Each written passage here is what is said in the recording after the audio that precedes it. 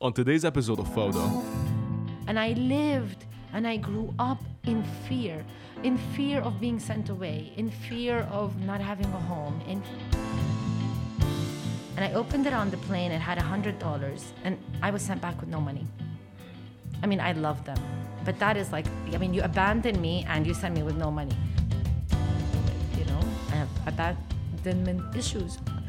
You were raised without a mom and a dad, and then the family that raises you does a coup d'etat and sends your ass to your fucking country, to somewhere that looks like Afghanistan. And I said, I will not be a slave to this corporate bullshit, because I was living in corporate fucking bullshit, you know, with other women putting me down. Yeah.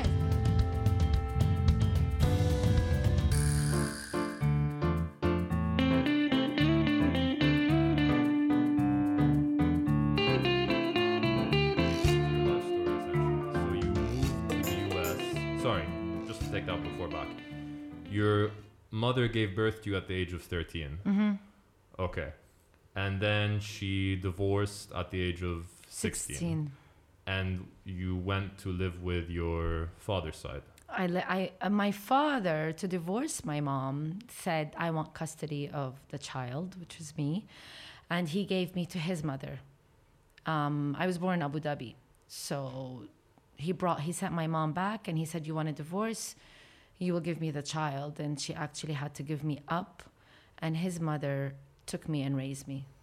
Okay. And in Abu Dhabi? That was in Abu Dhabi? She when they got divorced, she was sent back with me to Beirut, and they took me from her in Beirut. I mean, my mom says to me that the day they took me, I was a year and a half, I was a baby, and she had to like give me away, and so she gave me to my grandmother. And then there was this, you know, this rock, you know, الحجرة اللي بنعمر فيها, the rock that we build with. She's 16, and she gave me away, and she carried the rock, and she just had all this, and she just threw it, and it shattered, like it just broke into pieces. But that was the only thing that she could do. She had no opportunity. She was not educated. She didn't have money. She didn't have freedom. It was aib. It was embarrassing for the family that she got divorced. And so 4 months later, they made sure she got remarried. Oh. And 6 months later, my dad came back to her, and she was already married. Wow. So she was still 13 when she got married again. She was 16. 16. Okay, sorry. So she got So by the time she was 16, she was married twice. Yeah. Wow. At 16, she was divorced. 4 months later, she was remarried. Wow. And this is due to the fact that it was aib not to be... Due to the fact that my grandfather, who I love very, very much, Anjad, this was their mentality. And no, our daughter is divorced. And no, what are the neighbors going to say about us? And it was funny because in the building that my mom and dad met in Shiyeh, because that's where they all lived at the time, is where when I came back at 17 at that building, and all the neighbors were still living there, and they were all, you know, it was the just, same ones basically. Yeah, they were all waiting on the balcony, and Amira's daughter is here, they were all doing the zalghuta and clapping, and I was just like, what is going on? It was in that building, so. But that must have been so... Like how'd you go on from that? Growing up, I know you grew up in Florida. And because I mean, culturally, I'm sure Florida and Lebanon, especially at that time in history, are two very different things. You're trying to say I'm old? No. What are you trying to say? I'm saying people's... What do you mean? When you were in Florida, would people ask you like... My generation. No, the older generation. I shouldn't have said the word generation. I should have given the specific I am date. 41, and I feel like I'm 23. And if you're 23, I bet you I can rave much longer than you. You don't need to bet. I can it's not that much of a challenge when it comes to him, honestly. I can guarantee you can rave more than I can rave. I guarantee you. If you get Ryan in a rave, first of all, that's a big achievement. Oh, really? I'm going to take you to a rave. I'm a couch potato. Yeah. I'm going to take you to a rave. Okay. Done. No, sorry. So just people in Florida, when they would ask you about, your parents and everything, like, would you feel a bit kind of hesitant to talk about that? Or look, my mom tried... She would always call me, and then it faded as you get older.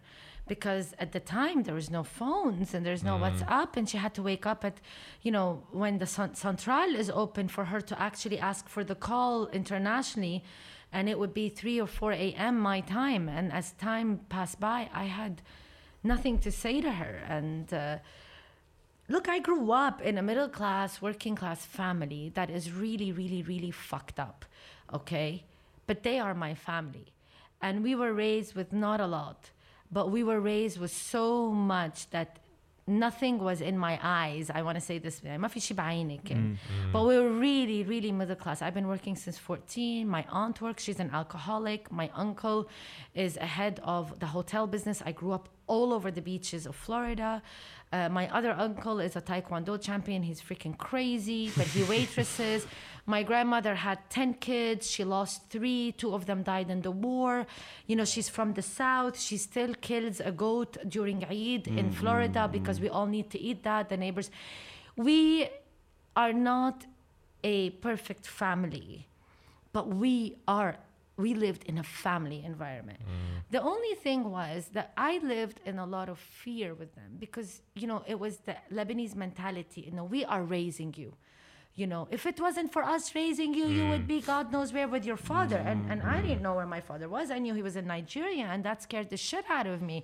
And I didn't know him. If you don't, I don't know what, you will go. We will send you to Nigeria, ya ammi, but why? And I wanted... those threats. It was always threatening. It was always in fear. And I lived and I grew up in fear of being sent away, in fear of not having a home, in fear of... So it made me fearful of everyone. And then that fear that I grew up with made me feel like everybody else is so much better than me. Everybody is more educated. Everybody's prettier, everybody is smarter, everybody is richer.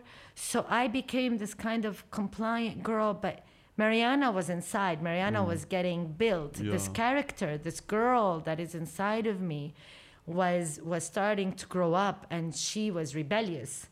And she wanted to live, and she loves to dance, and she loves people. And I was always afraid, but my friends never saw that because I wasn't really allowed to do anything.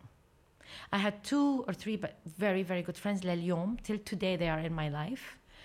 I was never allowed out. I was never allowed to football games. I was never allowed to do anything. Friends were not allowed over. I was skipping school.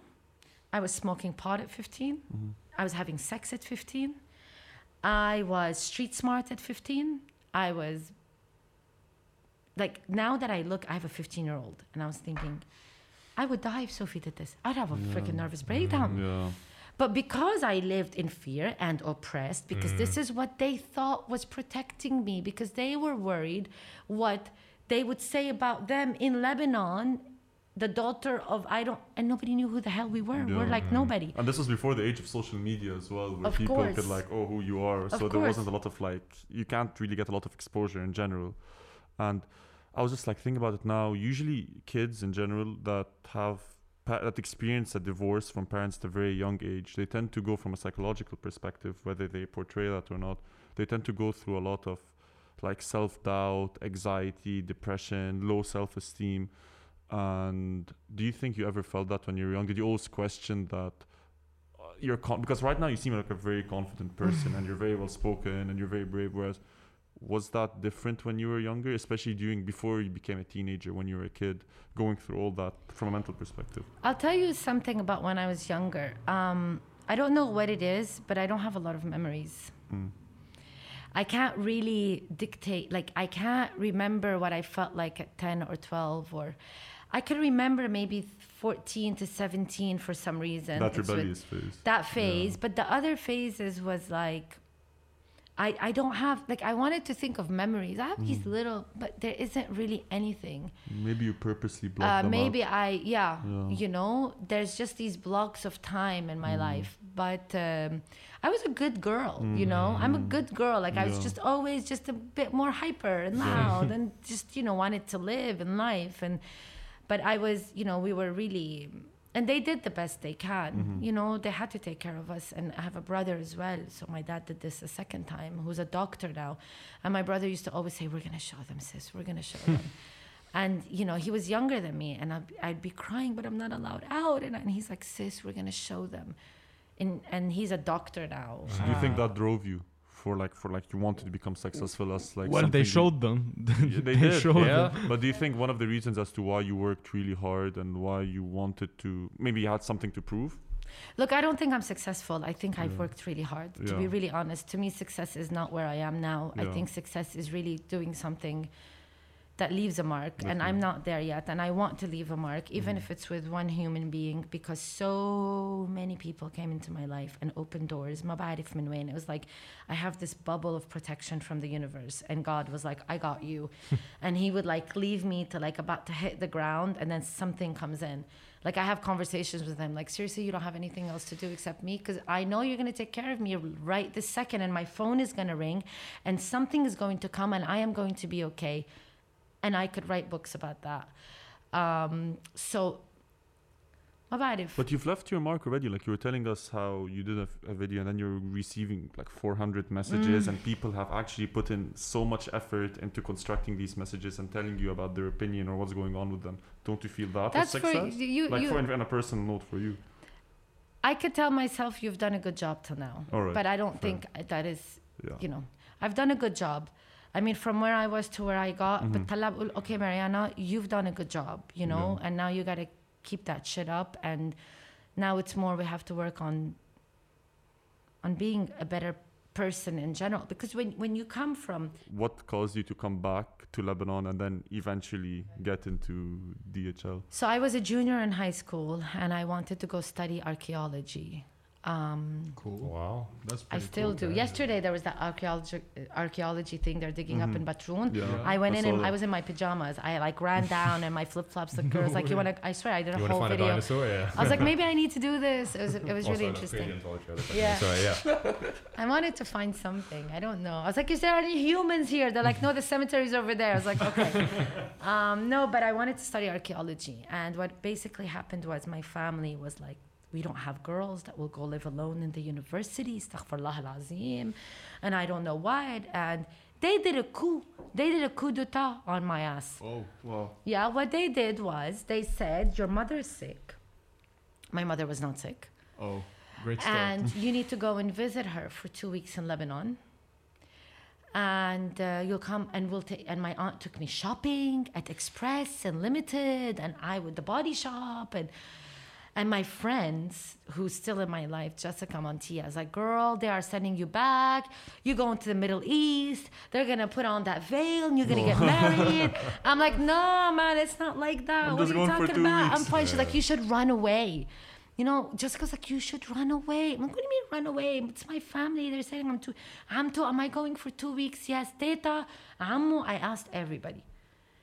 They got me on a plane, and my uncle's wife gave me a small Esprit bag, and she said, open it on the plane. And I opened it on the plane. It had $100, and I was sent back with no money. I mean, I love them. But that is like, I mean, you abandoned me, and you sent me with no money. No money. Okay, and I lived in Boca. I lived in Boca Raton. I lived in again, we lived there because my uncle worked there. But I lived on the beach around mansions, and I knew what everything good looks like. And, obviously, I came, I opened the bag in the plane. It had a note that says, I love you forever, and $100. Wow. And something said to me like, ooh, what the fuck? I had the worst plane ride ever. It was on Alitalia. I will never get on Alitalia flight. I have a fear of flying because of this experience. It was the first time ever leaving my family, traveling without them. I never knew what it meant to travel outside of the country. It was the worst turbulence in the world. I arrived to the airport in Italy. Nobody spoke English. Oh. I didn't know what to do with my ticket. I didn't know how to use a terminal. I didn't know anything. And I remember crying in the airport and calling my grandma and saying, Teta, I don't know what to do and nobody speaks English. Of course, always somebody comes into my life. I arrived to the airport in Beirut. It was the old airport in '96. There was no terminals. The plane landed. We got out. And customs was outside. somewhere like, and I stood in line. I wore a jeans dress for like 20 hours of flying. Mama تسألوني شو I don't even know what. I don't know what my mom looks like. I know that she's very beautiful. I have pictures of her, like beautiful. She is drop dead gorgeous. I didn't know how I would be received, and I stood outside. The guy opened my passport, and he said, "Your passport is expired. The picture on my passport is of a 2-year-old.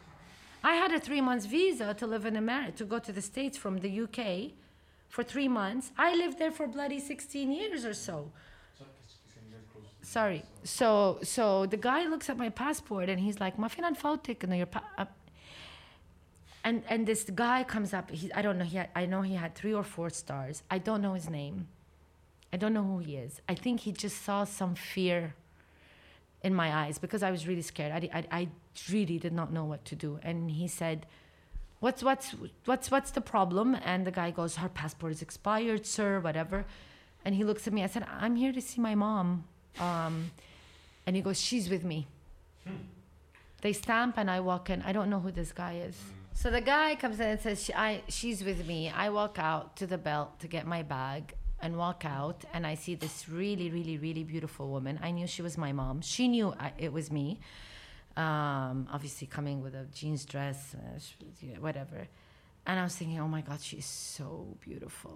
Thing is she arrived with her kids and her husband.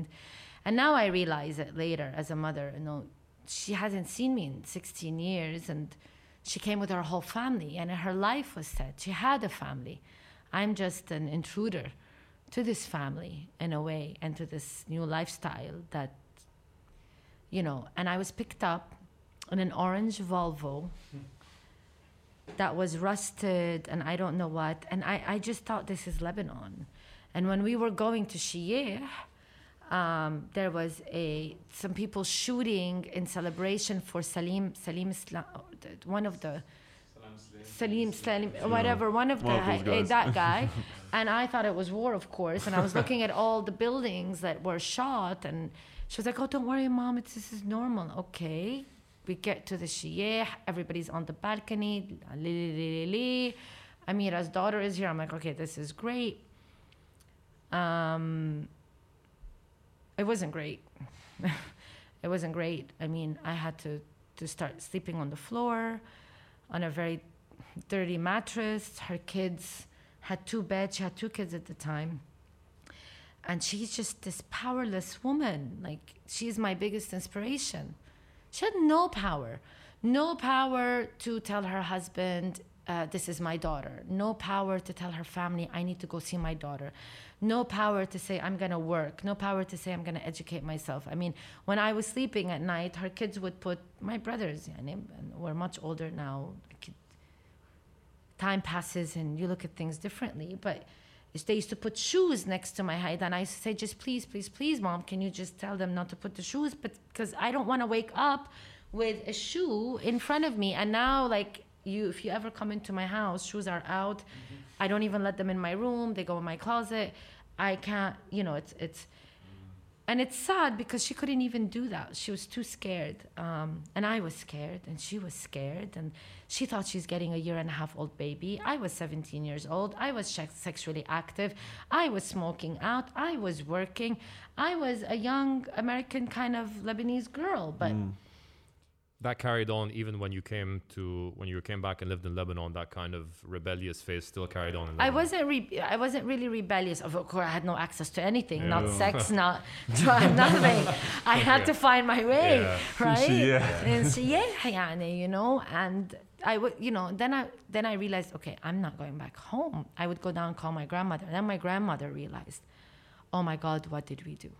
So she would cry every day, and I would cry every day, because when I used to come home, I was the baby, and Teta would always put, I dance very, very well Arabic, and I know every song, because my grandmother, when I come home from school to do my homework, she would sit next to the bed with a little radio, and it was always Warda, Mayada, Kulthum, Zay al-Hawa, and I always listened to them. I thought it was horrible. Now I love them, and I love the poetry of the music, and I sing it with all my heart, So when I came back, she realized we couldn't go back, and I realized we couldn't go back, and I was just crying. I was, Teta, please, Teta, I need to go back home. I need to go back home. How am I going to go back home? And she's like, maybe you need to apply to the American embassy in Cyprus. There was no American embassy in Beirut. Maybe you need to apply to the American embassy.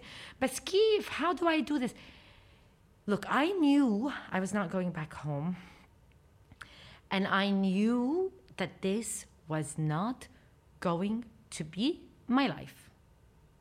And there then started the physical abuse. I mean, my mom, she didn't mean, I'm not justifying what she did, okay? I'm not, she knows. But there was so much pressure from her ex-husband that she basically she came out with this rage at me. I started jogging in the neighborhood, just jogging, because that's what we do in Florida, we jog. I mean, not in Shia, but like we jog. And I'm like, okay, you can't let me do anything, I'm going to jog. And I started jogging out. And then I started seeing a nicer neighborhood, which was Badaro. Because I lived in these kinds of neighborhoods. So I could, okay, wait, this is nicer. Keep jogging. You could relate. This is nicer. Keep jogging. And one day I saw a DHL sign. And the only thing it said to me was home. But I'll tell you why. Because I grew up where anywhere I would go to see my friends or have lunch or anything that I was allowed to was at my uncle's hotels that he managed on the beach. And he was the general manager. And my aunt was the front desk manager. Or my other uncle, F&B. If the whole family is working in the freaking place.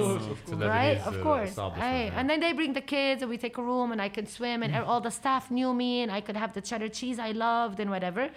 And every morning a DHL would come because they had to send couriers. And it was 96. There was nothing in the country. I was like, home. I walked in. It was an open space. And I said, hello, do you have a vacancy? I'm looking for a job in my sweatpants. And the guy... Super professional. Yeah, the guy, Marwan, who's still a friend, years later, said to me, no, but why don't you fill out an application? Here's another one of those I need to write down. Wahyat Allah, I promise you, this is not a joke. Like, I look back and I say, is this for real? I do the application and I'm talking to him, of course, because I like, obviously I like to talk. What do you guys do? You sure you don't need? Would you call me back? And the general manager, the customer service manager, Ziad, heard my accent. I was literally pushing the door out saying thank you. And the guy goes, sorry, miss, did you just apply? I went, yes. He goes, do you want to come in for an interview now? Wow. On my life. I said, yes. I go in and he's like, okay, we're looking for somebody in customer service. Yes. I'll do anything. Yes. أنا أقول yes. اليوم بركة till today. And he was like, $350. I'm like, yes, I'm rich. Okay, I am rich now. I swear. And that $350 I used to make, I swear had more value than whatever I'm making now. Like it was, At the time, it was something else. Yes, of course. And I got the job. I stayed with them for 16 years. But the turn of, where the universe is really brilliant. Well, first I had to start paying rent. So my stepfather asked for rent, so I was paying half of that for rent. And then I wanted to, all the team at DHL, I was a baby. I was their baby, this 17-year-old. And she's so bubbly. And I really didn't want to go back home at the end of the day. So I would do anything. Who needs me to copy? Who? And it was like up and down. We were only 70 employees. They're like 250 now. Who needs? I don't know what. And I didn't, read and write Arabic. I didn't understand Arabic as much. So everybody would make fun and try to teach me. I became the baby of DHL. And we had to work once a month to fill out invoices and make $60 extra on our paycheck. So I thought, this is great. I'll work once a month, fill out invoices because nothing was digital, and we get $60 and you come home at 2 a.m. And one day I came home and my mother, I think her husband just put everything in her head and she just, sat and was like, you're this, you're that, she cursed at me. For no reason. that I was late. She thought I was out partying. I was really working. Conflict and lifestyle, honestly. And mentality. And mentality, generation. Especially when you've been living in like America all your life, then you go to Shayyah. And you got a job. That's crazy. And I was paying half of their rent. Which, by the way, like, I don't want to sound like an asshole, but that's kind of an asshole move. Yeah, he's an asshole because he used to loves my mom before my dad, my husband. God, it's so complicated. My dad and my husband. I was like, okay, I need therapy for this. No, not my dad, not my husband. He used to be in love with her. So anyway, I think I was just like this idea of Anwar to him. You know, Anwar came in, and I left that night. I opened the drawer. I just took my passport. I went to my friend Carol's house. I knocked at her door and I said, I'm never going back. And I was like, man, you waited 17 years for me. You know, you'd sit and pray to see me. And I used to be like, I want my mom. My mom is Miss Lebanon. I used to think she's Miss Lebanon because my grandma says she's so beautiful. And I told everybody my mom is Miss Lebanon. I lied, guys. So I didn't know. I really thought she was. And she is. She really is. I love her. I love her and I forgive her. And I wish I could have given her more power to not live this sort of a life that I know she probably would have had such a bigger capacity to do had she had the chance to be untamed. Get exposure, basically. Yeah, and to be untamed, and you know, like the Glennon Doyle book about how we become like these cheetahs and we're told what to do and we conform, and she had to conform. So I left. I ended up getting promoted by DHL when they fired 25 people that day. 25 people were fired, 2 were promoted. It was me and somebody else. I was shitting bricks when I went out. I swear to God. The first thing I said to him, I said, if you're firing me, I was making $900. I said, I just want to know why. I just want to know what I did, please. And he goes, I'm so sorry we're doing this today. But Mariana, I have to. We took the new office in downtown, and we're going to be representing the American embassy. I didn't have to go to the embassy. The embassy came to my hand. God and the universe sent it. That's the only way I could look at it. I mean, how crazy. إنه هلا لما أفكر بالموضوع 20-something years later, it's like, I ended up opening the place in downtown. There was nobody. It was me. It was the church. It was the mosque. It was Casper and Gambini. I was waitressing there at night, working at DHL during the day, and everybody would have to come in and apply for their visas. Who had to fill out the application? Me. Who would know if somebody is getting a visa or not? You. Me, because anyway, when it comes back, nobody waits to go into their car to open their passport. They bloody open it. Instantly. You know, some of them went through, like we had like 2 doors left and right and a whole glass thing.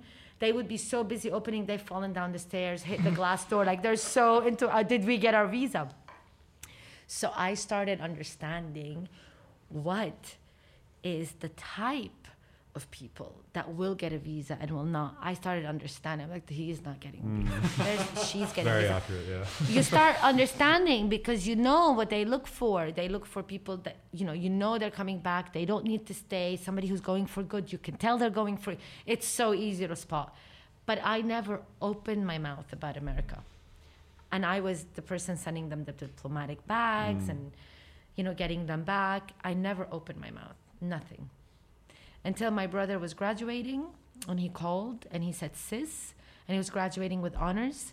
And he said, I'm not getting on that stage without you. I'm like, bro, you're crazy. Like, I'm working. They could fire me. And he said, sis, I'm not getting on that stage. So figure it out. And I called the embassy. My friend Sana Alamuddin, who is one of the women I am grateful for the rest of my life. Like, whose passport did you screw up with now? I'm like, nobody. No one, but I need to tell you something. And I told her, and she was like, what? I'm like, yeah, this is, I would love to go back and see my brother. She said, okay. She calls me back at 3:30, and she said, Mariana, if I give you this visa, you have to promise me you're coming back. I'm like, okay, I promise. But I wasn't really promising, but I wanted... Like, yeah, we'll see. No, I was like, I promise. Like, I wasn't, but somewhere inside I was like, what if I go and what I if want an to stay? opportunity arises over there? What if you enjoy it too much? All these thoughts rushing Yeah, through but your when head. I went, I knew that was not my home anymore. Okay. Really? How many, Oh my God. How many years? For what reason? How Like, many years what- was it? It was sorry. How many years was it since you like when you went? To It was America? 4 years Yeah, later. yeah. Like 3 or 4 years later. It was just not home. You know, my no way. It was not home. First of all, everybody's gone. Everybody's working. Everybody graduated. I have, nothing. No AK-47s in the air. when No you- AK-47s. I mean, I like to keep it. I like to keep it actionful. Yeah. It was not home. It was. I wanted to go to kind of tell them, look, you really screwed up. Like you abandoned me, and I still have these issues now. I have to deal with. I have abandonment issues. You're raised without a mom and a dad, and then the family that raises you does a coup d'etat and sends your ass to your fucking country, to somewhere that looks like Afghanistan, and you're not compared to Boca, and you're in a bathing suit, and they abandoned me. They didn't mean to abandon me. Doesn't mean they don't love me. They just didn't know any better. And they know I love them and I respect them. But even now, when the explosion went out, something in me went like, I felt so bad. Am I rambling? No. I messaged them, and my uncle, who I love, he's like my dad. He is the love of my life. And I was like, fuck you. You fucking set me back. I've been nuked. I was such a good kid. And I had never said that. Like, You just I let was it all out. You got clarity, essentially. yeah, I was Okay. like, I was such a good kid. I don't deserve this. I did not deserve this. You guys fucking sent me back for what? To get nuked after working all these years to get... And they were in bits. I really hurt them. But I think I needed to get that out. My aunt, my grandmother, she was calling me every day. I said, nobody calls me. I don't want anybody to ask about me. I was enraged. Because that whole abandonment has been with me for 25 years, but I was always very decent about it. Like, Keeping it quiet. yeah, you can't raise somebody for 17 years and just throw them without an explanation. without, it's not like I did anything wrong. Even when we were graduating, the dean said there's one person missing in this graduation, and this person would have never dropped out. Because I would have never dropped out. I had a 3.2 GPA without even going to class. Like, I could have, but it doesn't matter. Anyways, I got my visa. I went back. I realized this isn't home, and I'm so much freer where I am. I'm free. I'm free of obligations of the family. I'm free of rules and regulations. I work. I do my thing. I'm free. See, all of that, like, don't you feel that if you hadn't gone through all of that shit, or even considering that you don't consider yourself successful yet because you have so much more that you want to do, I feel that if you hadn't gone through all of that, you wouldn't be here now saying the things that you're saying, and with so much like passion, determination, and you're convinced that what you're saying. It's because I think it also built character. Built character and you've been drive. put in that situation where you've had to pull yourself out of the shit, and I mean the shit of the shit, and you have. Like technically, And you still are. The odds are always stacked against you from birth up until that point. Like you were always raised here, and then when you were raised here, they sent you back without any money, and then when you were working, you started getting a job, and then you left your mother's house. So you're always like, every situation that you found yourself in was not a situation that was, okay, I'm in a good place right now. It was always, okay, I'm here and I need to depend on myself to get myself out of the situation. So that in itself is very motivational. I think you were at DHL for 16 years, right?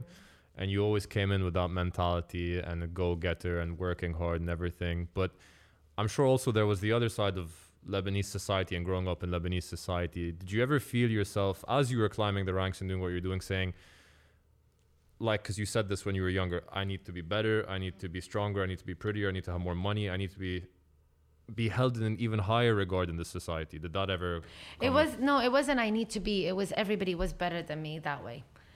And I just knew that, like, yeah. In the material way? Or yeah, in everything. in everything. They're better. Because they're more educated, so they're smarter than me. That was your perception. Okay. Yeah, you know, I mean, whatever. Her body is nice. No, I love my body, but I mean, now I do. I can, you know, say I am a woman. I feel it. I am 41. I'm more grounded. I'm more comfortable with myself. But before, of course, I wasn't. I wouldn't leave my hair curly because it was conforming to society. You know, and I have like beautiful curls and my hair was long. There's all this whatever conforming, but still there's this rebellion in me. Like, no, I'm not gonna always follow the rules. So, you know, that helped. But it did push me. It pushed me because I wanted to be smarter. And when I married my ex-husband, he is a brilliant, brilliant, brilliant man. And every night he would sit and read all these books. And because of him, I was reading so much. Because of him, I looked up to him so much. And I wanted to be successful like him. And I worked and it just, you know, it got through. But now do I look at that in society? Not anymore.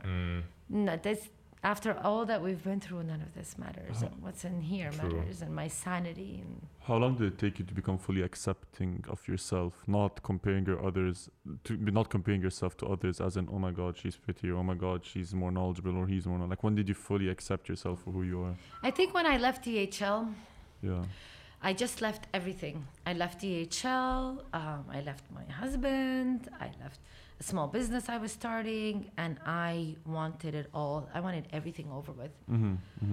So it's like a new chapter, basically. Yeah, and I just said, I will not be a slave to anybody. I will not be fearful to anybody. I wanted to stop being afraid. And I think that really, really, really helped me structure. I mean, in the past 2 years, I've completely changed, but it was the beginning to where I am today, the past 7 or 8 years. That's where I started feeling the society, when I entered the PR world that I didn't know anything about. I created my own world in my head of what I knew of PR. Yeah.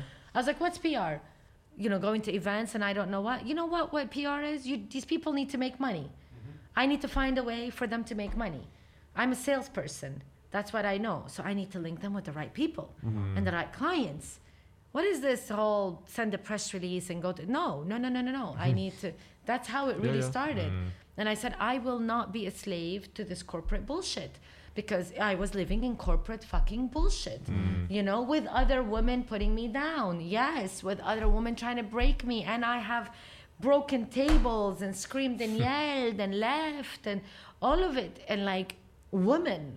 And I left. I'm like, I am not going to be that woman. You are not going to be that woman. And I'm still being tested by God for things that, you know, to be that kind of a good woman, whether desire comes in or other things comes in. It's like, we decided we're going to be a good human. So you get tested.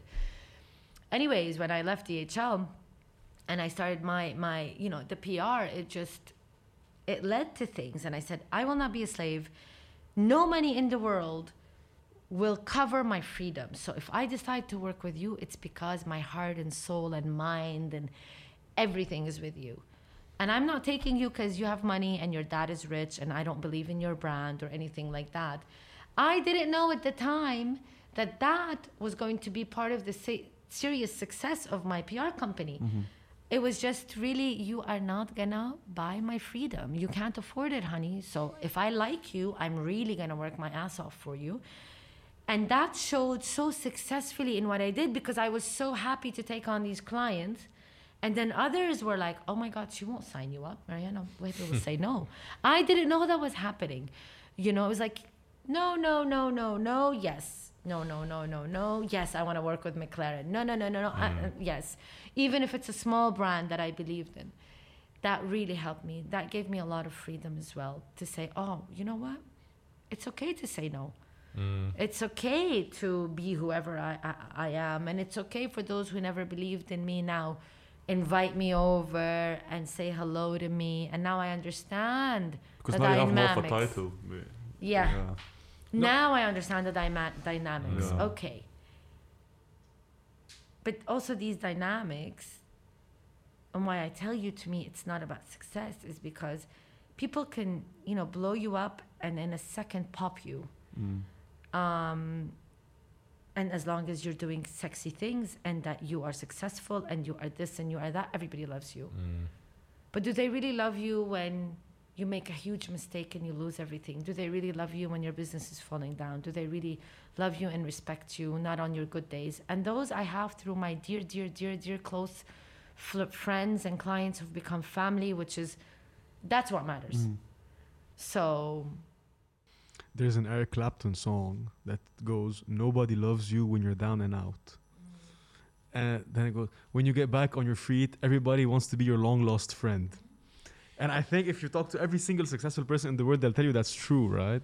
Like when you get to a certain point where you transcend a certain kind of like threshold or like point. Especially here, I think. Especially here, because I think that's even the strategy you were doing is interesting because that was your business strategy and that's what helped separate you. But it was also kind of like a middle finger to every social norm we had in the society. Because in the social norm, if you come from, you know, a lot of wealth and status and a big family name, automatically it's let's bow down to you. Let's even politically, I mean, that's everything. So for you to then take your business strategy and be like, nah, fuck that, I'm not going to do that. That was quite interesting. And I also find it very interesting, not just like with who you work, like who your clients are, but also who you hire. Like you are against this like CV, I'm just going to go by the resume, check.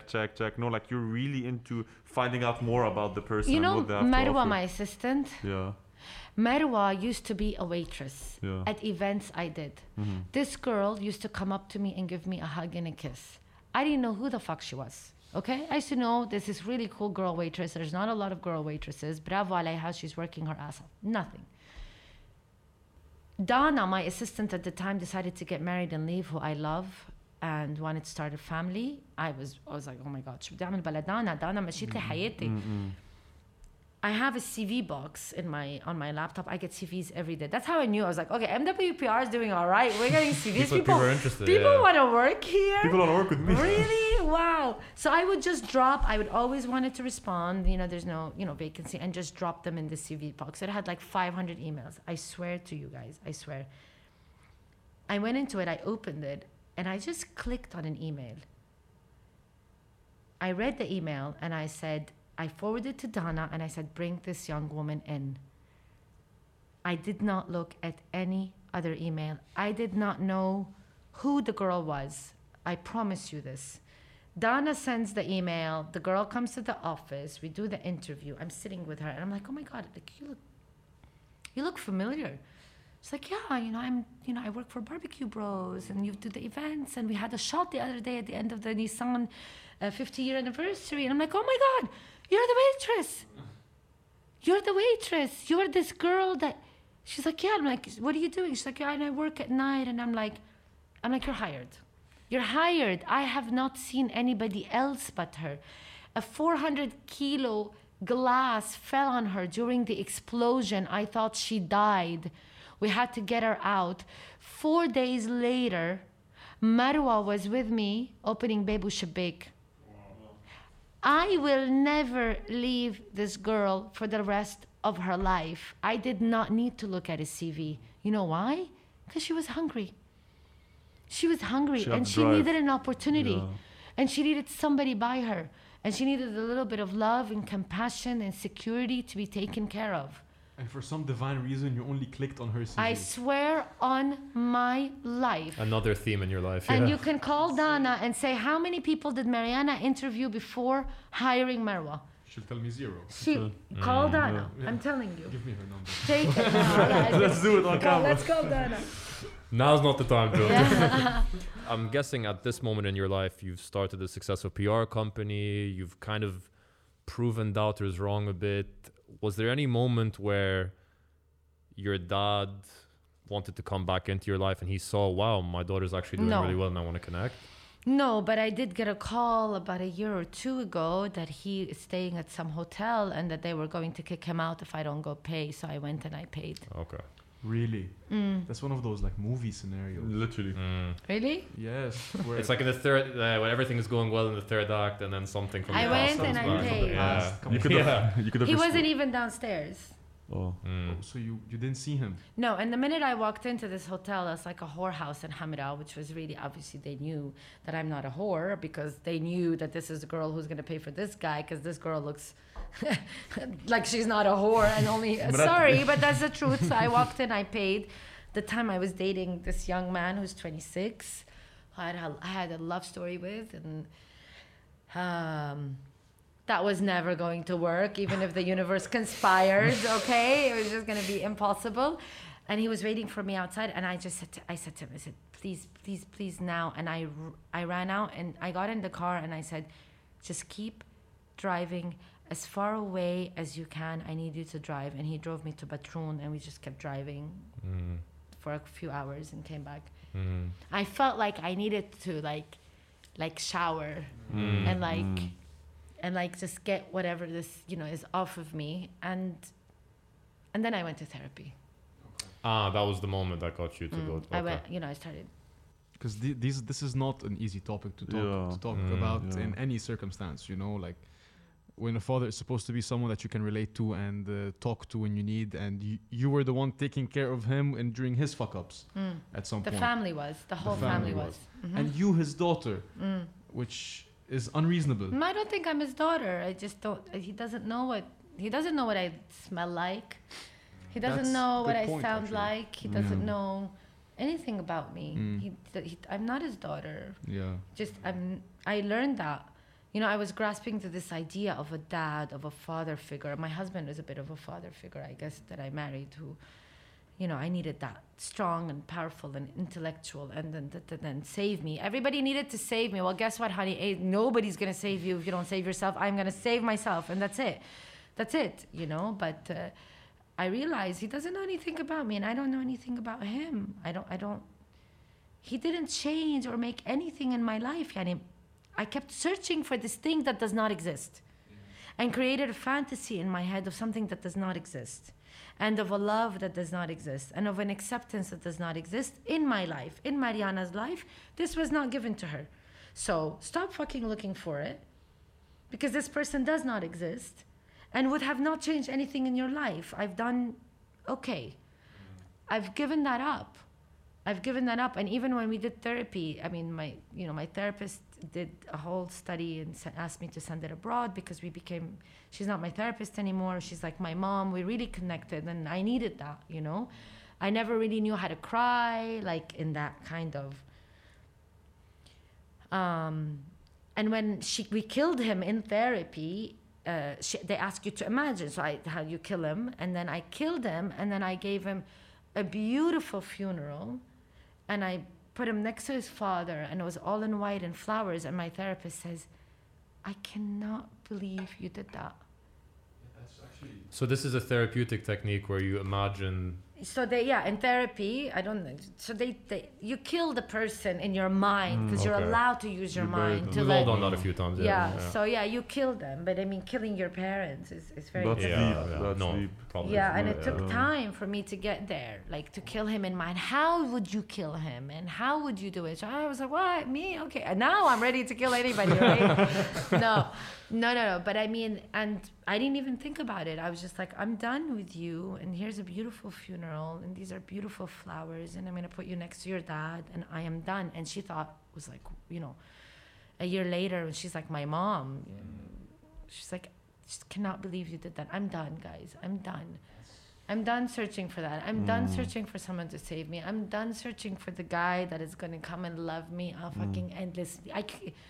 I'm done. I'm so okay on my own. I have so many love stories. I have so many great coincidences. I have such amazing freaking friends. I am so okay on my own when I am alone. And, you know, you don't get everything in life.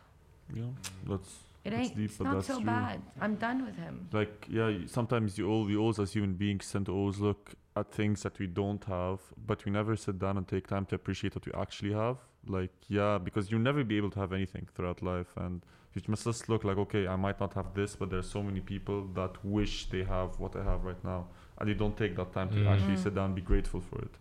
And what you're saying was actually deep. And I love how strong you are, like how determined you are. You know who you are and what you want. We're going to continue to praise you. I think you have to sit there and take it. I'm going to get embarrassed. Well, look, if you don't think you're that strong, I will tell you that you are wrong. And I love how we were saying this before, like I love how open you are to talking about these things and talking about the adverse situations.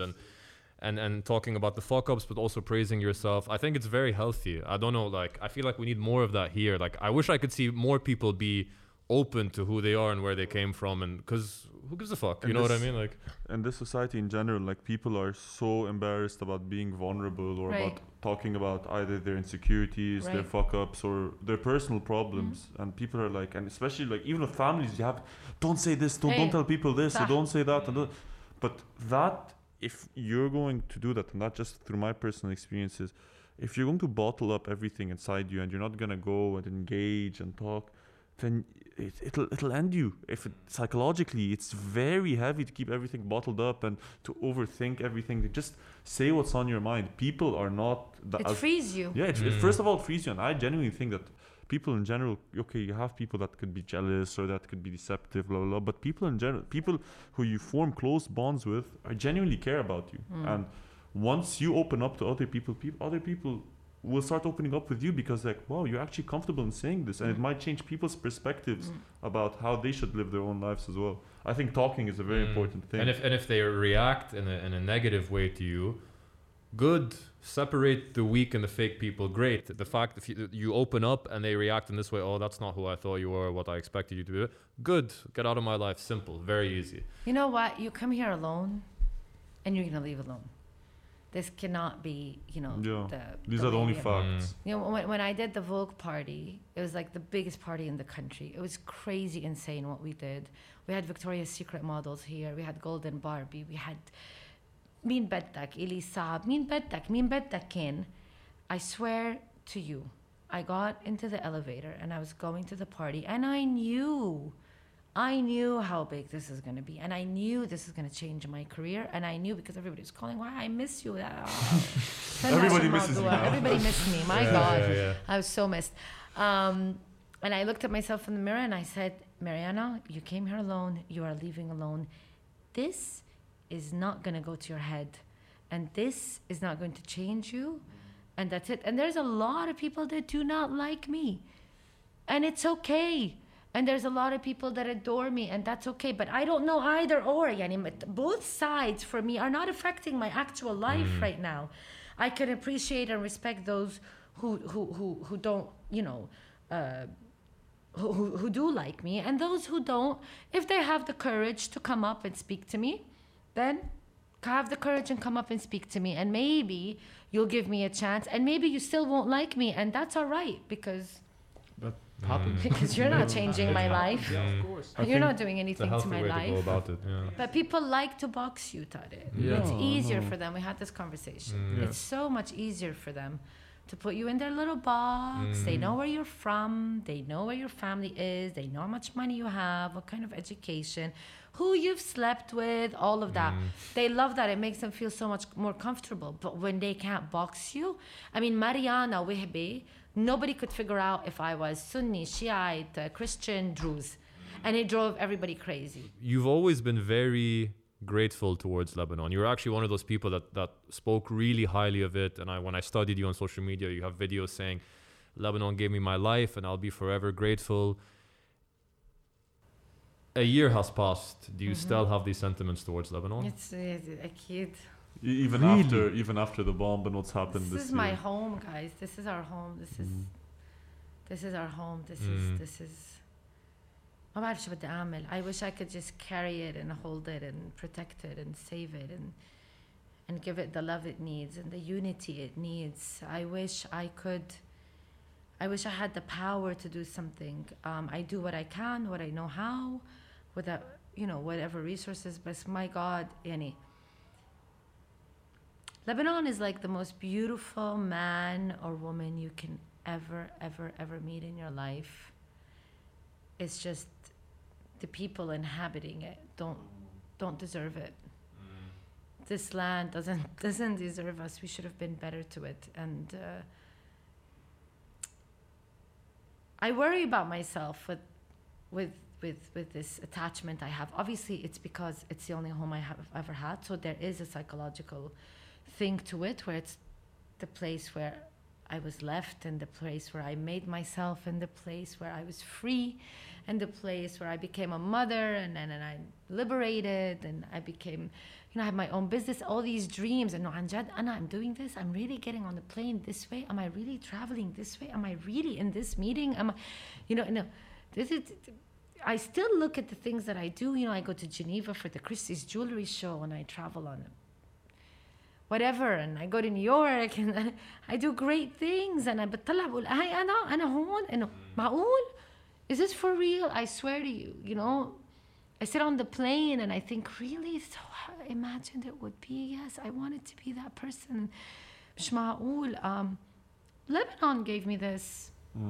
And yourself, of course. You gave you. I wouldn't discredit what you did. But Lebanon gave me that because I was like I told you, I wasn't boxed. I had this freedom to maneuver, to be whoever I wanted to be, and keep pushing and. It's funny. It's like, hey, you're coming behind people and you're doing your thing, and they don't know yet. And I didn't know that I was doing that. I was free. And who's this girl? Who is this? What is she? Lebanese, American? What is she? Christian, Muslim? Why is she doing something with Zaha Hadid? Why is she? Who is this girl? I was able to just be free and bring something to my country. And everything I ever did was around Lebanon. I refused to do, Vogue's first year anniversary was supposed to be in Dubai. I did everything to make sure that it happens here. I mean, everything. I mean, the day we were doing the seatings, Manuel, the editor-in-chief, and I was so drowned.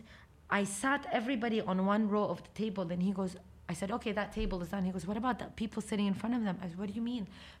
I wasn't seeing in front of me anymore. That's how exhausted I was. But it was always Lebanon. And when the revolution started and this whole thing popped inside of me, I was having dinner at Hermes the night before. I came back to the room. I took off my jewelry. I was screaming. I did a crazy video. ما بعرف كأنه something exploded in me.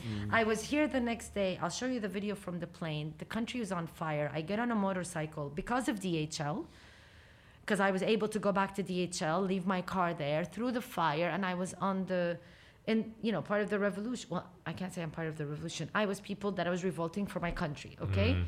And when everybody started seeing that, I went and I questioned myself. Mariana, I had to question myself. No, are you really doing this? Because you really believe in this? Or is this because everything else is happening? I went back to all, everything I've ever done at MWPR. And there's videos going, this is for Lebanon, and we're taking Lebanon to the 60s. And this is my home. This is our home. I want my daughter to come back. I wish I could do something. I wish I would give myself if I know that change would happen. What about you know how Lebanon's going through one of its worst economic crises ever? Is it? And at the same... No, I don't know. I don't know, but you can tell me. We're not living in Monaco? Wait, what? And at the same time, how the world is globally through coronavirus, and many people can't meet up in large groups. Your company is a PR firm, and PR, a lot of the attraction comes in these big events where people are meeting each other in large groups, and that won't be able to happen for a while now. So how are you looking to cope with that, or what's the future when it comes to that? It's so fucking hard. Yeah. It's so fucking hard. I mean, right when I turned 40, my business is doing, but let's take it to just breathe. You're okay, your business is doing well, you can breathe, you're not worried about paying rent, and you're not worried about surviving, and I'm, grounding myself and going in, and I don't know what, this comes out. I just signed Etro Home, which opened the biggest boutique in the world in Lebanon, right across the street. They opened it before the explosion started, hit them, they went back, they are, they refused to give up, which I'm with. I have to think of, how the fuck am I gonna PR this? How am I going to PR this when we are suffering, and when we're trying to fix homes, and when it's an absolute كيف إلي عين? But then I had to think, okay, there's all kinds of fights we need to fight, and we have to choose our battles, and our economy has to continue. I mean, You know, it took me 3 weeks to do a post for Etro because I was so, I didn't know, I don't know what I'm going to do. I don't know how I'm going to PR it.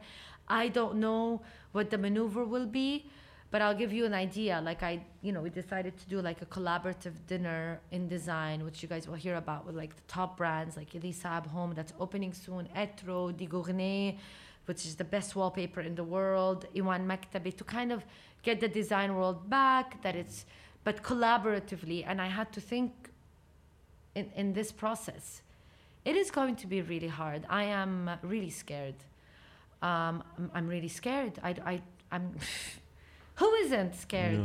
Yeah, but knowing you, I'm not too afraid. I was gonna say that if anyone can do it, you'll find a way. Look, I don't know. I don't know شو بنعمل بس أنت حتلاقي طريقة. Yeah, you're definitely better equipped than most people. Definitely. For sure. Oh, we gotta come up with some crazy ideas. We'll get the sketch pad. We should brainstorm. But I'm like many others. We don't know where we're going. We don't know what's happening. We're scared. But you keep pushing, right?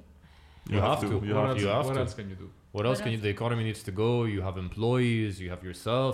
I mean, there is no other alternative but to keep pushing. I have a lot of volunteers in Beirut that are now my new adopted children, who I think were brought into my life when Sophie left to keep my ass here.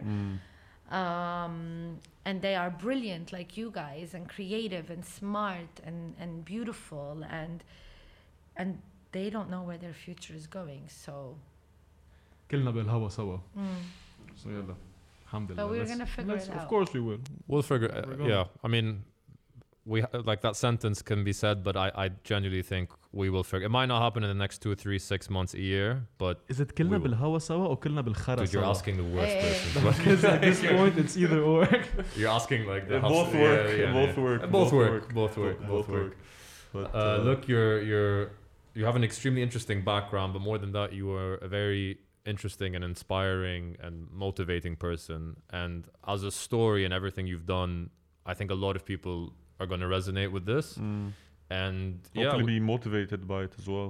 Definitely. And we want to thank you for even being so open to share your story with us, because people need to hear things like this and they need a bit of motivation right now. So I think you're the perfect guest in that sense. So thank you. Thank you so much for coming. Thank you for having me. Thank you for listening. I appreciate it. We do more.